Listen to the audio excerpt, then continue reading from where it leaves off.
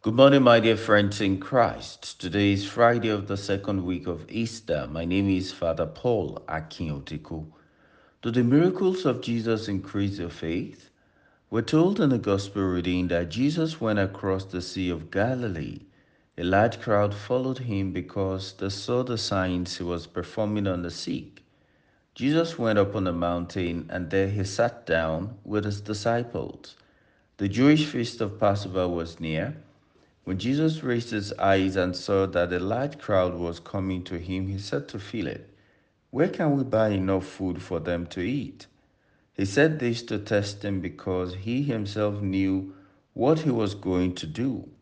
Philip answered him, 200 days' wages worth of food will not be enough for each of them to have a little. One of his disciples, Andrew, the brother of Simon Peter, said to him, "There is a boy here who has 5 barley loaves and 2 fish. But what good are these for so many?" Jesus said, "Have the people recline."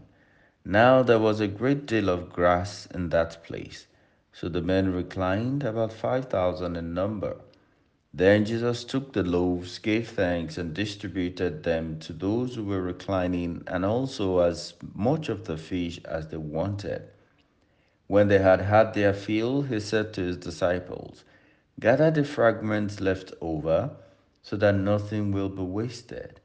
So they collected them and filled 12 wicker baskets with fragments from the 5 barley loaves that had been more than they could eat. When the people saw the sign he had done, they said, "This is truly the prophet, the one who is to come into the world." Since Jesus knew that they were going to come and carry him off to make him king, he withdrew again to the mountain alone. John chapter 6, verses 1 to 15. Dear friends, we're just in the second week of Easter, and the church presents us with a significant miracle of Jesus. I wish to draw our attention to the response of the people after witnessing the miracle. We're told, when the people saw the sign he had done, they said, "This is truly the prophet, the one who is to come into the world." If the feeding of the crowd can turn people's mind and heart to Jesus, how much more the miracle of the resurrection? Life and work can easily make us forget the impact and value of the resurrection of Christ if we do not daily reflect on it.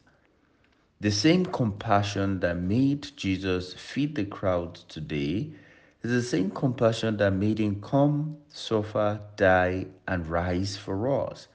We must reach that point of trust and desire, like the psalmist who said, "One thing I seek, to dwell in the house of the Lord." Psalm 27, verse 4.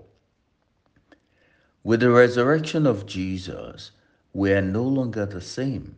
No matter how hard the world tries to discourage us, always remind yourself of the good things the Lord has done. And like the people in the gospel today, tell the world, tell your situation that Jesus is truly the prophet, the one who has come into the world to save us.